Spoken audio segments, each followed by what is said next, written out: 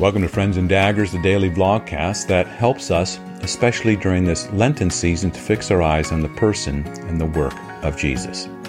Today's lesson is taken from Mark chapter 14, and it speaks of the Anointed Christ.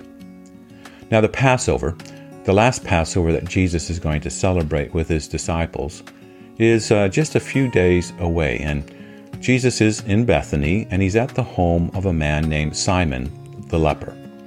But in these last days, something doesn't smell right. Something's rotten. There's a group that's up to no good. Mark chapter 14, verses 1 through 2 describes this situation.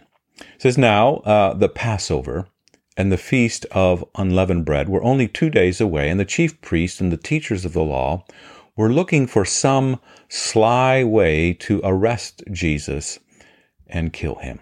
But they say, not during the feast, they said, or the people may riot. In other words, you don't want to create a big stink during the Passover when all the pilgrims are here. Now, while he's in Bethany, reclining at the home of, again, Simon the leper, a woman comes with an alabaster jar of very expensive perfume. And we know that this woman is Mary, the sister of Lazarus, who Jesus had stood with Mary and Martha at the grave and wept with them, but Lazarus was the one who was raised from the dead. So this Mary comes with this alabaster jar of pure nard, it says. It's worth more than a year's wages. She breaks the jar, and she pours this perfume on the head of Jesus. Now, to those present, including the disciples, this is not the reasonable thing to do, or even the most rational, or specifically not the most fiscally responsible. But it is the right thing to do.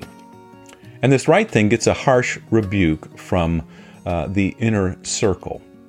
The text says, some of those present were saying indignantly to one another, "Why this waste of perfume?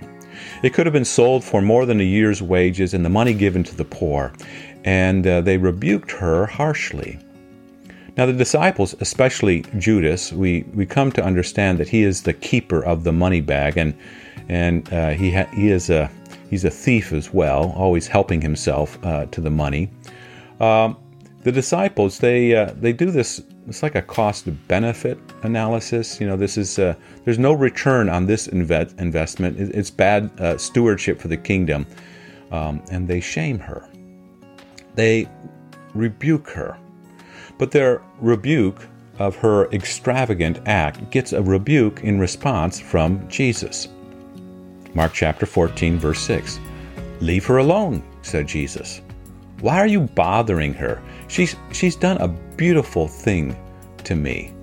And then he says, the poor, you're always going to have the poor with you, and you can help them anytime you want, but you will not always have me. She did what she could. And then Jesus reveals the reason behind the extravagant act. It's preparation. It's anointing for his death and for his burial.